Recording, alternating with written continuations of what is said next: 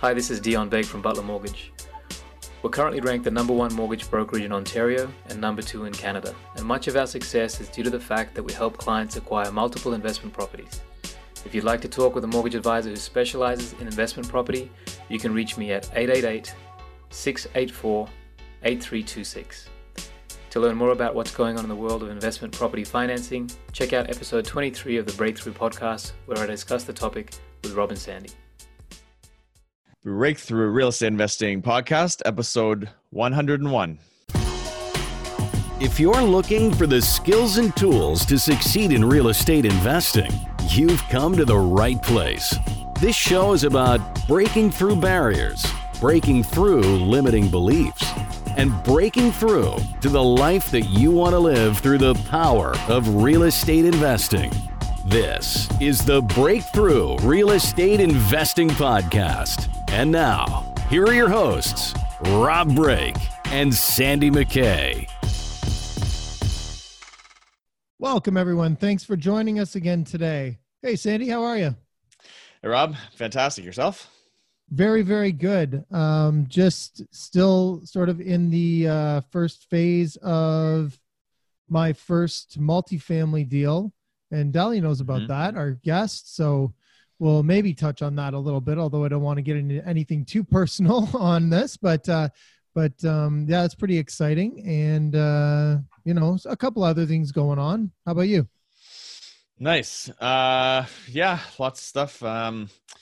I guess we're fresh off our 100th episode, so that was cool to do all that at the event. And then I was just looking forward to making that event exciting, and that's been a lot of my focus for the last while. So back to kind of normal business and buying some properties and doing all that fun stuff. Right on, right on. Everyone should go over to our website, breakthroughreipodcast.ca. There you can listen to every single episode that we've done. And you can also get in contact with the guests because all of their contact info that they've shared will be there and available for anyone who would like to get in touch. So please go over and do that. breakthroughreipodcast.ca. What else can they do over there, Sandy? Grab our free report, The Ultimate Strategy for Building Wealth in Real Estate. And that'll come with it as you jump on our email list and get access to all that stuff that Rob mentioned there.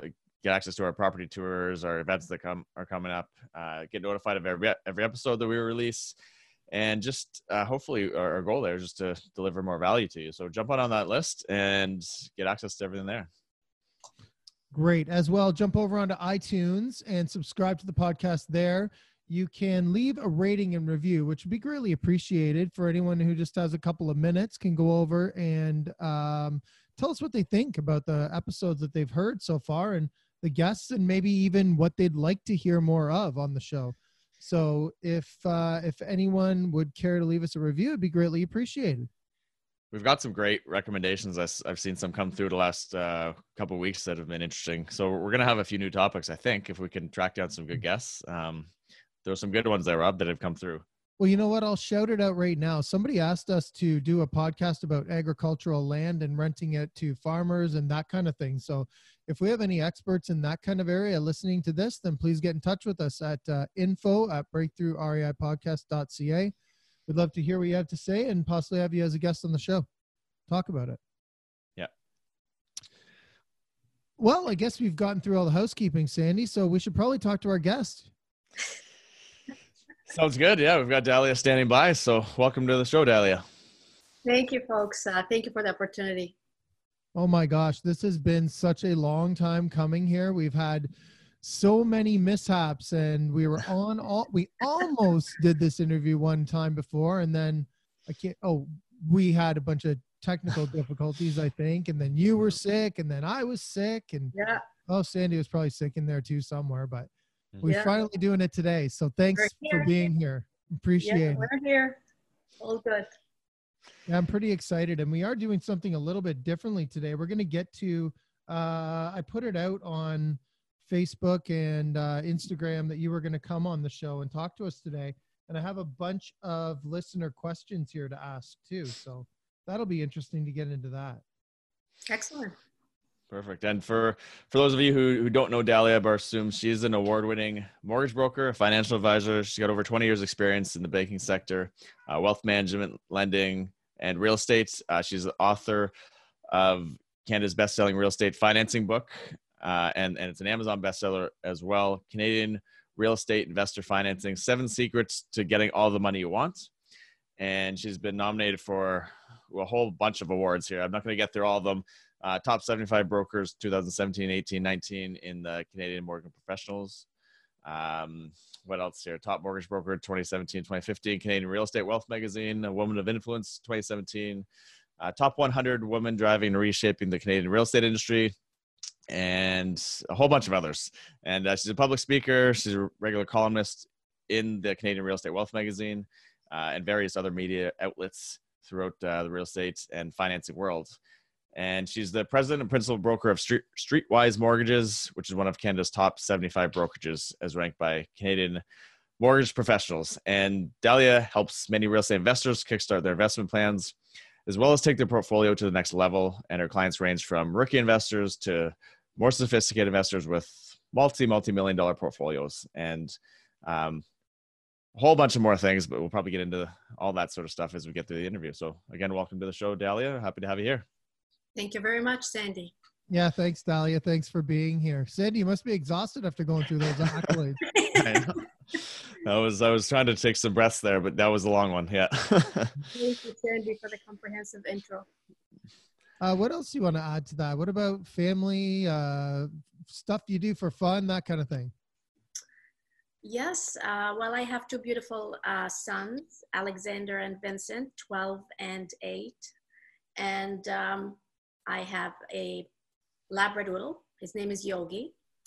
That's my little family. And what I like to do for fun is I do a lot of things, but mainly I like to take long walks with my dog. I like to travel with the kids and my husband.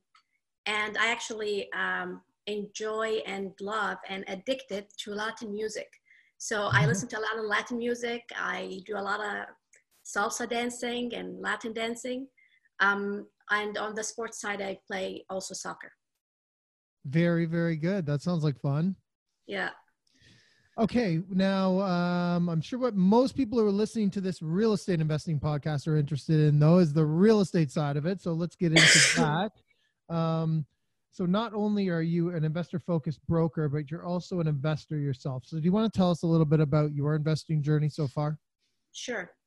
I started investing at about 2008 when the markets took a hit. And at that time, I was actually working for one of Canada's largest big banks. And I saw my stock portfolio sink. And my husband and I felt that we had no control at the time. And this is where we started shifting gears to real estate. So I started with a small property in Southwest Barrie. At the time, I purchased a townhouse. And from there, I grew my portfolio in Barrie. So I am primarily invested in Southwest Barrie and in Northwest Barrie. And I also got into Vaughan many years ago before Vaughan Mills and the subway station came to life. So my primary portfolio is all buy and holds. I haven't done any fancy footwork when it comes to flipping or renovations, but recently in Barrie, I started acquiring properties that allow for the legalization of secondary suites. And as we speak right now, I am putting offers on Toronto properties to do a buy, renovate, refinance in Toronto. It's more massive, type of renovation, but the numbers make sense for us. So that's where I am right now. And then the rest of my portfolio, I supplement with private mortgages. So when you say Toronto, do you mean Toronto proper or like Toronto? So basically, yeah. So Rob, basically buying a property that is run down in a prime location in Toronto within minutes to the subway station. You're looking at a million or 1.2, that's the range. Mm-hmm. And what we would do is we would literally gut the property. It costs about $200,000 to $300,000 in renovations. It's, like I said, it's a massive investment, but at the end of the day, the push in value is significant in a market like Toronto. And what we do is we create 3 or 4 units inside the property so that our gross rental income jumps to about 6,000 or 6,500 renting to professionals. Very, very so good. it's the BRRRR strategy, but in Toronto. So that's what I'm doing right now. Very cool. That's awesome. And then you started out with buy and holds, you said, and just sort of, that worked for you for the first little while. But as you know, I would imagine everybody gets sort of the itch to recycle their money a little bit and be a little bit more adventurous and try some new things. So that's yes, very cool. Yeah, I mean, it's all been buy and hold. I haven't flipped property, like I said. Recently, I started buying things to legalize a secondary suite, but my most massive, I guess, strategy is the one that I'm deploying in Toronto right now. So, I mean, as far as the people that we generally talk to in this podcast, most of them are new investors.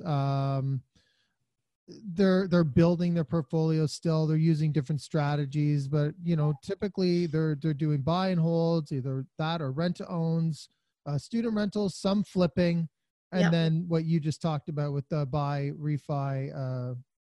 renovate, refinance, and rent strategy. How do you suggest that investors set themselves up for success using each of these strategies? So let's just start with a straight up buy and hold.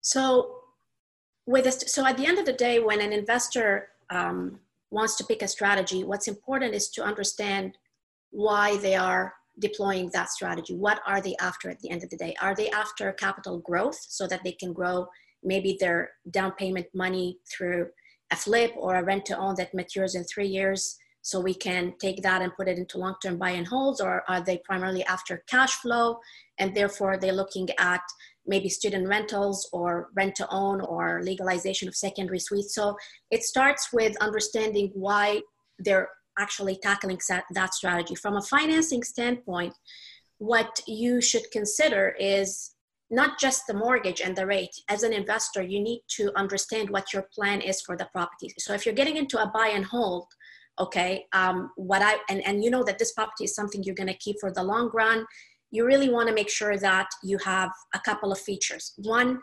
I'm a big believer of what's called an advanceable mortgage on a long-term buy and hold. As an investor, you're gonna run into issues sometimes with tenants. You're gonna run into repairs sometimes with tenants. You need some reserves to carry your properties.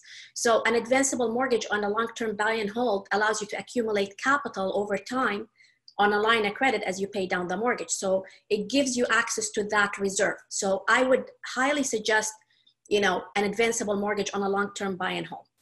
On a rent to own, you wanna make sure that you have flexibility primarily.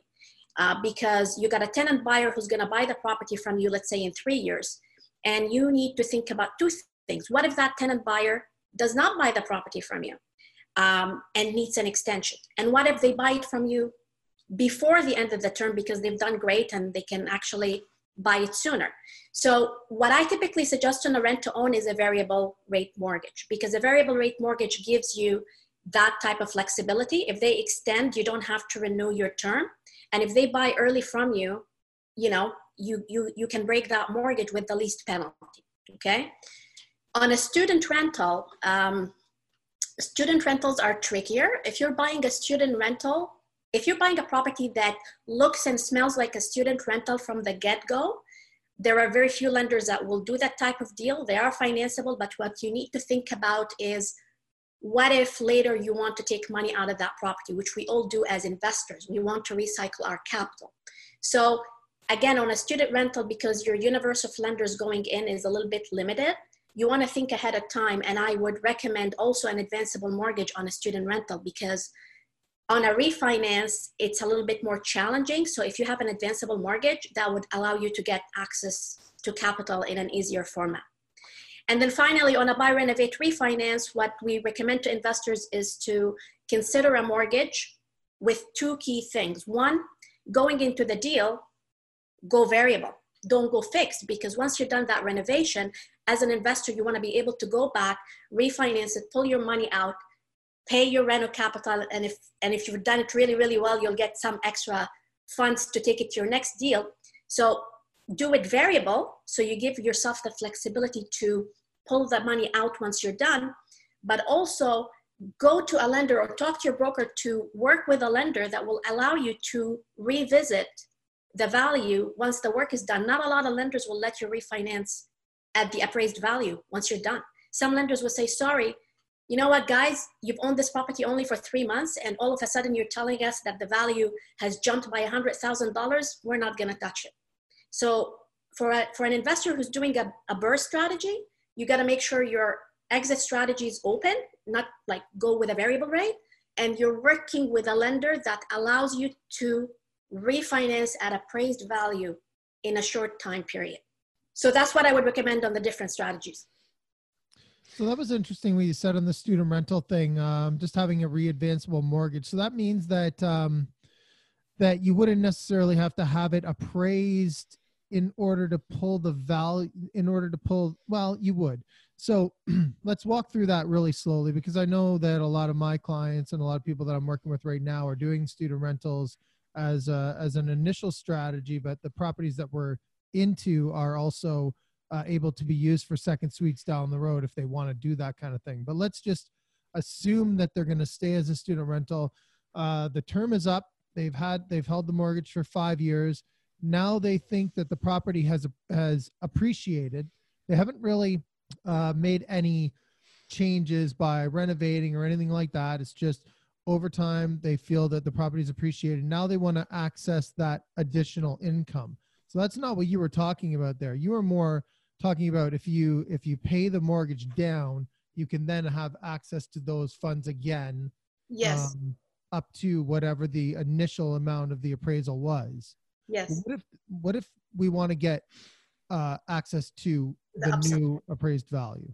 Okay, so so knowing if you're going to invest in a student rental, we want to make sure that upfront we plan the portfolio so that when the time comes, we're able to refinance that deal back with the lender who initially approved it for you. Because what typically happens is, as you grow your portfolio, you outgrow the guidelines of the lenders that you have worked with initially. So you go to property number 6 or number 7, but you have, let's say, 5 student rental properties that we financed with a bank early on, and you come and say, Dalia, I want to pull equity. These properties have a lot of money in them. If you have outgrown the guidelines of the lender we initially worked with, then you would have less options to work with. But if we upfront say, you know what, let's make sure that when we allocate your deals, we structure your portfolio in a way so that we preserve your borrowing power with that lender that has lent you on your student rentals, then that would leave your options open with these lenders later down the road to go back and do a full refinance. Okay, that's one way. The other way is there are lenders that will consider student rentals if everybody is on a master lease agreement versus, sub leases. Okay, so it works better for financing if you have a master agreement with names versus, room rentals as well. It gives you more options to do a full refinance. So really what you're saying is when people want to get into real estate investing, they should have a good idea of what they want to do down the road and talk to somebody like yourself in order to set things up like this. Because really mortgage, like the rate, the interest rate is not necessarily the most important thing, which a lot of people, that's what they drill down on. What interest rate can I get? Yes, the interest rate is important to all of us, and we definitely want to make sure that your cost of borrowing stays reasonable given your strategy. But what's most important for real estate investors, I find, is how they want to grow. We all want to recycle equity to grow. A lot of us recycle equity to grow. So it's important to think ahead of time of how you're going to grow. If you take a 5 years fixed rate, I just came across an investor that I met yesterday came to us and said, Dalia, I want to grow my real estate portfolio, but I just locked with my bank on my 4 properties on a 5 years fixed rate at 2.79. And unfortunately, they locked with a bank. When I ran the numbers, they locked with a bank that they cannot qualify further with to extract any money out of their properties, whether it's a line of credit or a mortgage. So unless they break this big loan, and go somewhere else, they can't move forward. But that's the rate mentality. They locked in because the bank sold them on a rate. And yes, the rate was great, but what's your strategy as an investor? What do you want to do? And how can we make sure that we structure things to, allow you to do what you want to do? It's really beyond just the rate. Yeah, those are great points. Those are actually really, really important points, because the amount of people, I'm sure you come across a lot, Dalia, Rob, both of you, that have locked into those types of scenarios, and they're stuck, right? They can't move ahead. All it takes is a little upfront work, getting connected with some of the right people, and that all can be solved up front, right? Yeah. So that's one, obviously, a mistake there. What are some other common mistakes that you see with people in the lending world? So what I see, one common mistake is assumptions. Okay, assumptions.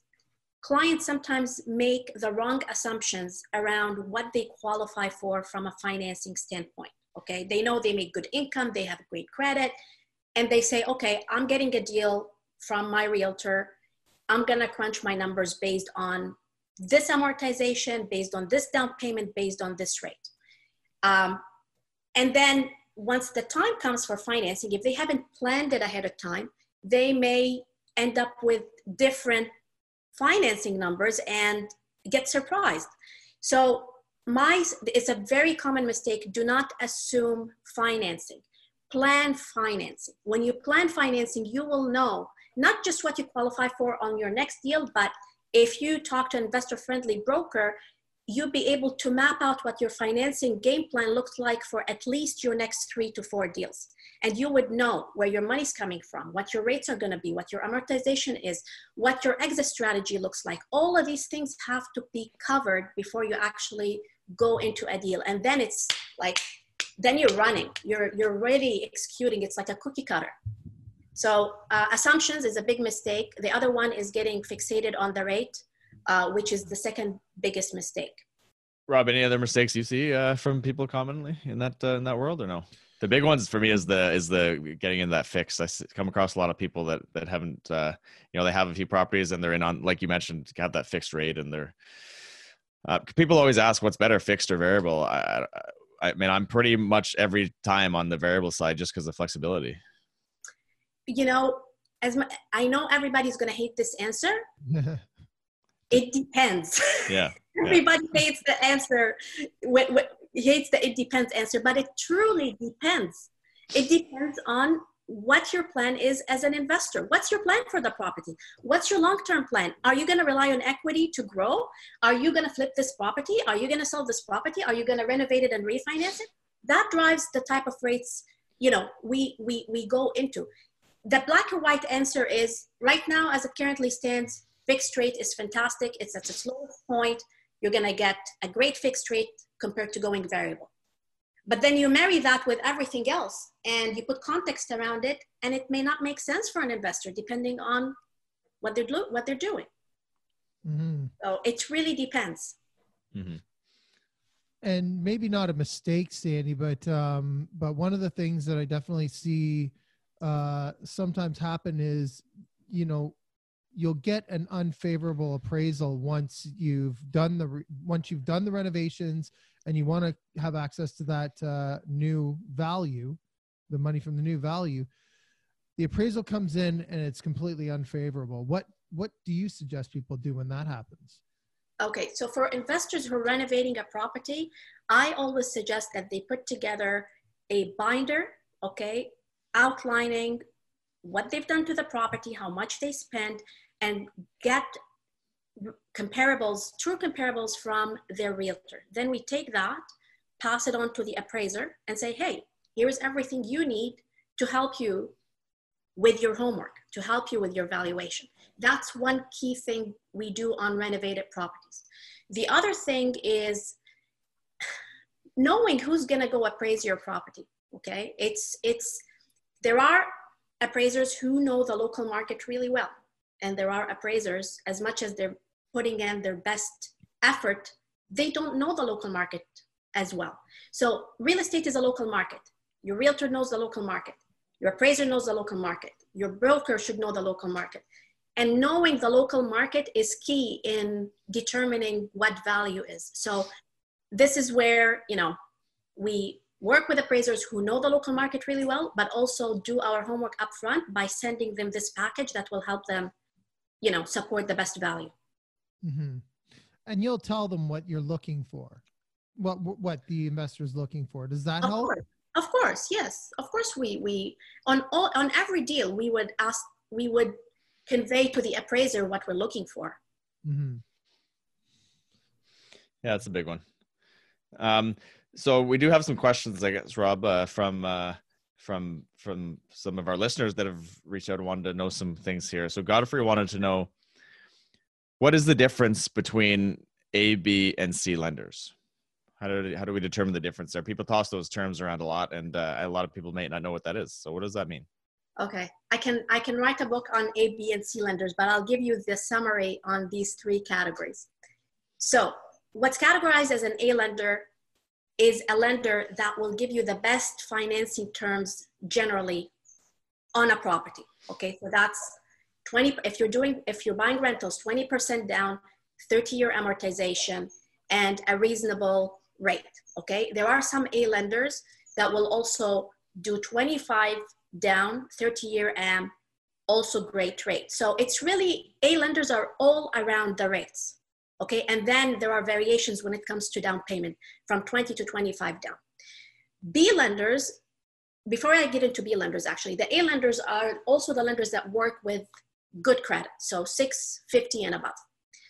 Now, the B lenders are the lenders who will work with clients who have more creative, okay, types of scenarios. So self-employed clients who maybe making great money in their business, but they're not paying themselves enough on the personal side. Okay, that's a client that would work with a B lender. Credit that may not necessarily be at 650, or a client that is overutilized in terms of leverage, where the numbers are so tight, they're at their ceiling with an A lender, we have to go to a B lender. A B lender will work with these scenarios, but they're at a cost. It's not for free. So they charge a higher rate, generally 1% higher than a bank, okay? They also ask you in some areas to put in a higher down payment, like 25% down, unless the property is in a major market. And they also charge what's called a lender fee. They charge a 1% of the mortgage amount on closing in a lender fee, okay? So that's B. And then C is really the private money, okay? Private money is easy to get. There's a lot of supply for private money right now. As an investor, we use private money for many reasons. It could be because of a shortage in down payment. It could be because you need money to renovate. It could be because your deal doesn't fit with an A or a B lender, and we have to go down a private route until we organize things and then take them back to either an A or a B. Private money, most expensive. That's the C money.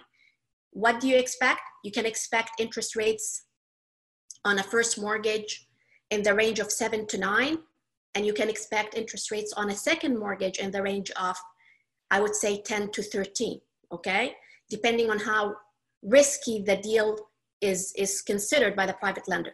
And of course, there are all sorts of fees. There is a broker fee and there is a lender fee.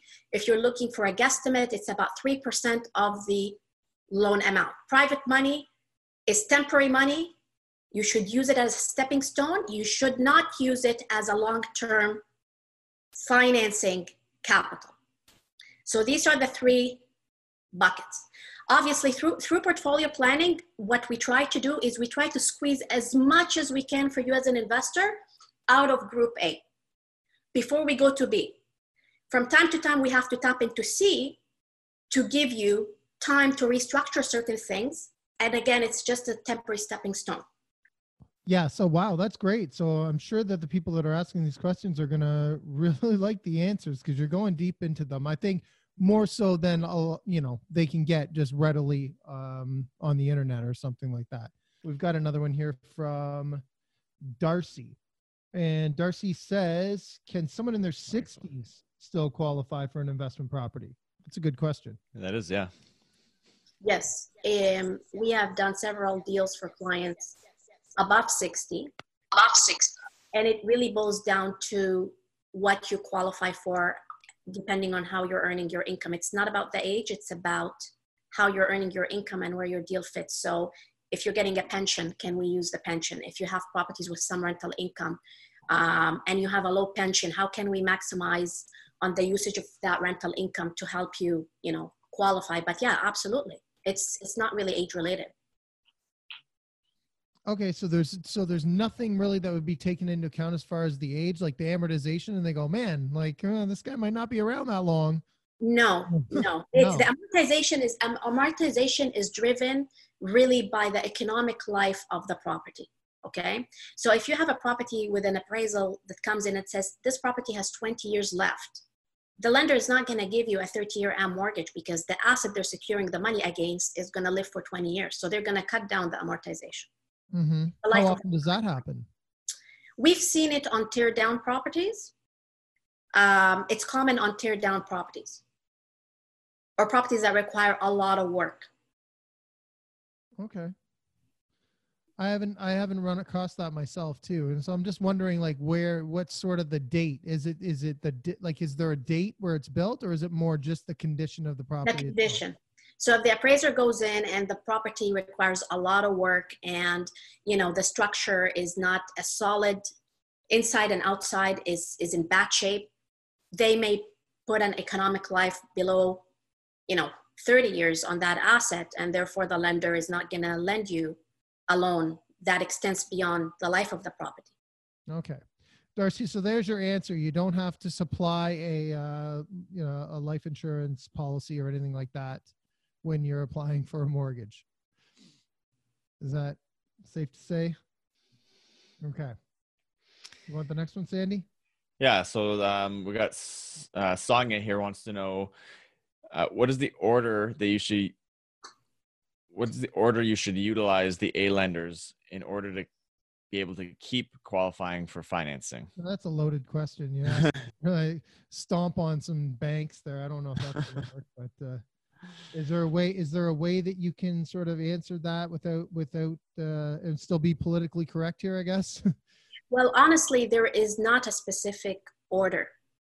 What we do is we say, okay, how can we get the best out of the first group before we go to the second group? And it's all a numbers game. So I can tell you, oh, here's the order, go knock on CIBC, then Scotia, then TD, then BMO, then go to Home Trust, and then go to Equitable. But it doesn't really mean anything because I don't know what your numbers look like. So it's really driven by your debts and income of where that first deal should go and where the next deal and the third deal can go. Because what you don't see the lending guidelines beneath the service as a client, okay? So even if you go knock on these doors, you don't even know if you're gonna qualify with any of them. Yes, I can tell you which bank is offering the best financing terms today and give you a sequence, but it doesn't mean it's gonna work that way. It's really driven by your income and debt. And then once somebody reviews your file, they could say, okay, Sonia, your first deal should go here. Your second deal should go there. We got to make sure you do this so that your third deal goes here. That's really the process. So unfortunately, there isn't really a predetermined sequence that I can list. I want to stress the importance, people who are listening to this, to having someone on your team that understands how important this stuff is. So it's not just, hey, we can get 6 properties out of CIBC. Like there's a lot of different things that go into deciding on how you should build your portfolio, how you should go forward. And there's so many different variables that, talk to somebody like Dalia, make sure you're doing things right. And they change a lot too.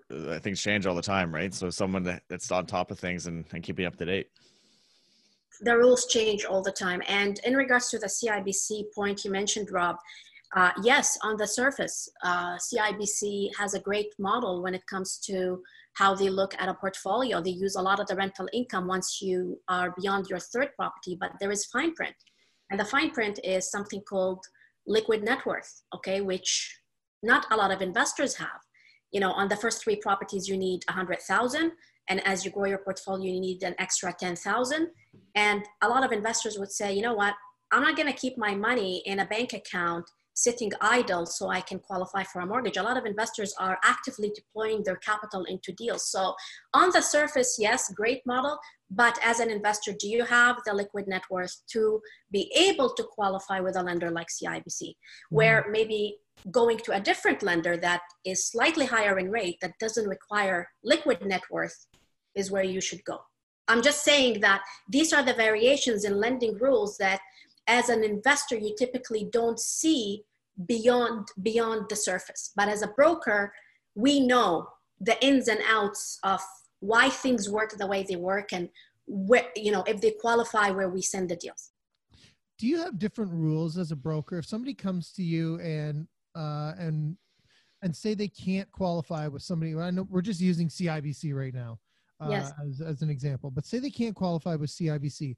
Is there a chance that they might come to you and you have different parameters that you work with? Absolutely. This happens all the time. All the time. Clients come to us, Rob, and they say, I was talking to this credit union or I was talking to this bank and they said, I maxed out.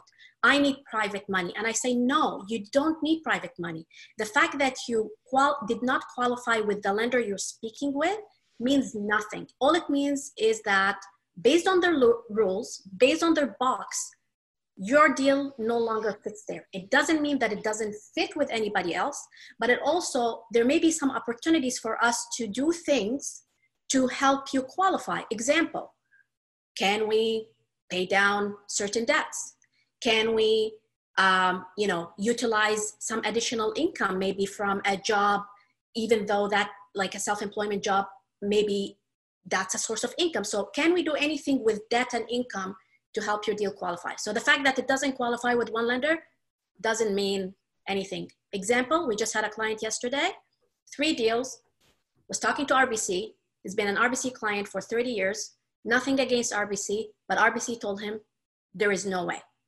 Came to us, we qualified him to extract equity, 80%, 30-year AM, advanceable mortgage, excellent rate. He was blown away. Amazing. I like that. Don't get discouraged. Don't get discouraged if you're talking to one lender who says you maxed out. It's only their view of the world. It doesn't mean that there isn't anything out there. There is always a solution. There is always a solution. Well, Dalia, I'll get a little personal here. We do have one more listener question, but I'll get to that in a minute. So the way I work with you, okay? So the way that came about was I had known of you for quite some time, but I got comfortable working with a different broker for, off the bat and whatever. First time I heard of you was at the Investor Forum, where you won one of your many awards. And then I think the next year you won that same award again. But a lot of people had told me, talk to Dalia. And the reason that I did was because at a certain point, I went to my bank who I had financed with, and they had switched over. So they no longer worked with brokers. Mm-hmm. They had all their own agents who now you had to go to an agent at the bank and try to work things out with them. Well, I said, I want to refinance 2 of my properties. And they said, nope, that's not going to happen. And I said, listen, I'm going to leave if you don't help me out with this. And they said, yeah, well, bye, because we can't. There's nothing we can do. My hands are completely tied. I would love to help you, but I just can't do it. So and that's how you and I hooked up. And it's interesting how much I've learned just from working with you on the things that we've talked about today. Just, not necessarily the most important thing is the interest rates and that kind of thing. So thank you, Robin. It's been a pleasure working with you as well. We learned a lot from you as well. Oh, well, thank you. Last question from a listener here. Tara wants to know if there are certain things you can stay on top of to make a smoother qualification process. Absolutely. So we're big believers in planning financing, okay? as much as you can come to a broker with a deal and say, I got an accepted offer, figure it out, okay? And they can plug this deal into, you know, work with a lender to get you approved. That's really not the best way to do it. Planning is key. So what we have is something called an approval binder, okay? The approval binder is something we share with every investor that is planning to invest in real estate, whether they are starting out or whether they're gonna grow their portfolio. That approval binder states everything you need to prepare for as an investor from a financing standpoint and send it to your broker. This way, you've got all of your ducks in a row, you've thought about everything, your broker is organized and has pre-qualified you hopefully for your next set of deals. That is very, very important to do. We do it with every client. And some clients complain about the paperwork, okay? And they will complain about everybody complains about the paperwork right now. Unfortunately, guys, okay, it's needed. You're gonna deal with it sooner or later. So it's better to deal with everything up front so you have a smooth ride, no surprises.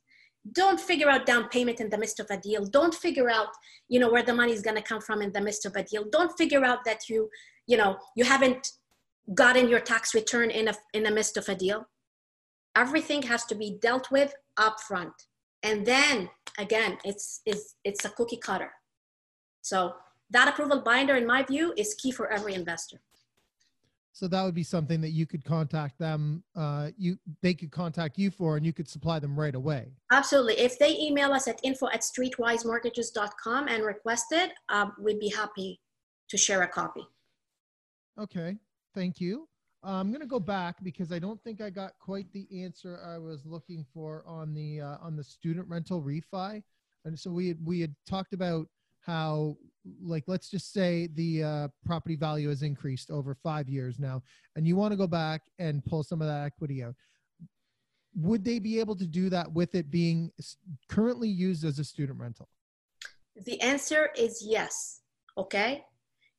The question is, where would it go? Because there is a group of lenders that love student rentals and would give you 80%, 30-year AM, great rate. And that's where I want to put the deal. Okay. So this is what I was referring to earlier. Best to have a master lease agreement, not a room agreement. But also it's important to know if you're going to grow your portfolio beyond this, beyond 5 rentals, want to make sure that we line up a lot of equity from your student rentals before you cross that bridge. Because once you cross the bridge into the 6th or 7th rental, you wouldn't be able to easily work with some of these lenders who offer great terms on student rentals. So that's what I was alluding to. It's a refinance, best to have a master lease agreement, but before you cross the bridge to the 6th or 7th rental, want to make sure we line up a lot of equity in your student rental so that you don't hit what we call a financing wall with these group of lenders that do student rentals. Okay. And conversely, if someone was to, let's say the end of the term comes, their students leave, now it's not a student rental. It's just a single family home. It's a regular rental refinance. The universe of lenders available for student rentals is a smaller universe compared to the universe of rental lenders that would rent on just a regular rental. So can we get great terms on student rentals? Absolutely. Can we refinance them? Absolutely. We just need to be, proactive about how we go about the process, because the group that finances them has guidelines around the number of properties a client owns. So you don't want to really cross that bridge into the 6 or 7 rental until you have lined up equity from your student rentals. But if the students left and it's a regular house, yeah, no problem. We can finance it anywhere. Okay. No, there's a lot of mystery around this kind of stuff, around the student rental, financing and refinancing and all that stuff, especially. So thank you for clearing some of it up. You're welcome. That was a lot of info. That was some good info. There's a lot of stuff to cover. Yeah, we've talked about a lot of, we've talked about finance, many different times, and with mortgage people, with non-mortgage people, and people just like in the business of real estate. But there's There's a lot of good stuff there. The advanceable mortgages, I don't know if we've ever talked about that. We haven't. So That's a great tip. Yeah. And up until recently, I think someone led me to believe that that wasn't possible on income properties. So do it all the time. Right on. Just need to know the right people. Yeah. And I think that if anyone has any questions, I'm sure Dahlia would certainly love to spend hours and hours answering them all for you. So. Or maybe a quick email might be better. Well, how can people get in touch with you, Dahlia, if they want to reach out and learn some more about this and hopefully do some business with you? Well, we're very reachable, myself and my team included, and clients can reach us in different ways. They can email us at info@streetwisemortgages.com, or they can go to our website, streetwisemortgages.com, and fill in the contact form. Or they can go to our website and they'll see all of our team phone numbers. They can call us directly, or, call our 1-800 number, which is also on our website. Either way, we'll be happy to help and we'll get in touch with you. So thank you, Dahlia. So maybe as far as our contacts go on the website, we'll just put your link to your website. Sure, yeah. Let me start that again. I was just going to say, maybe what we'll do is we'll just put your website on our contact space on our website. And that way, that's probably the easiest way for people to get in touch with you. It sounds is. like they can get all the different points of access from there. Yes. Great. Well, again, keep it simple. Yeah. Thank you so much for sharing all of this. You're welcome. My pleasure. And I know there is a lot more to cover, but I tried to, focus on the key points. But happy to answer any further questions. You know what? We could probably have like a specialty podcast regarding certain different points that, someone might encounter struggles with as far as financing goes. Maybe we can do like a specialty episode with you sometime. Yeah, sure. That's a great idea, because if you're hearing certain things from your clients about financing and you want me to dive into these topics, we can do that. Mm-hmm. Great. Well, thanks again. Thanks for having patience with us and actually coming back time and again to try and get this done. Yeah, no problem. I appreciate the opportunity, guys. Technical things happen all the time. Yeah, thanks, Dahlia. No, lots of value here. That was awesome. Appreciate it. Okay. Sandy, how can people get in touch with you? 289-389-6846 or info@McKayRealtyNetwork.com. And if anyone would like to get in touch with me, I'm still doing those property tours, specializing in secondary suites and student rentals in Peterborough and Oshawa. So we've got that those markets locked down. So if anyone is interested in learning more about them, coming out on one of the educational tours, get in touch with me. info@breakthroughreipodcast.ca. Any other questions, any guest recommendations, anything you want to know, any comments you want to make, info@breakthroughreipodcast.ca. Thanks everyone for listening. Have a great night. Thank you very much.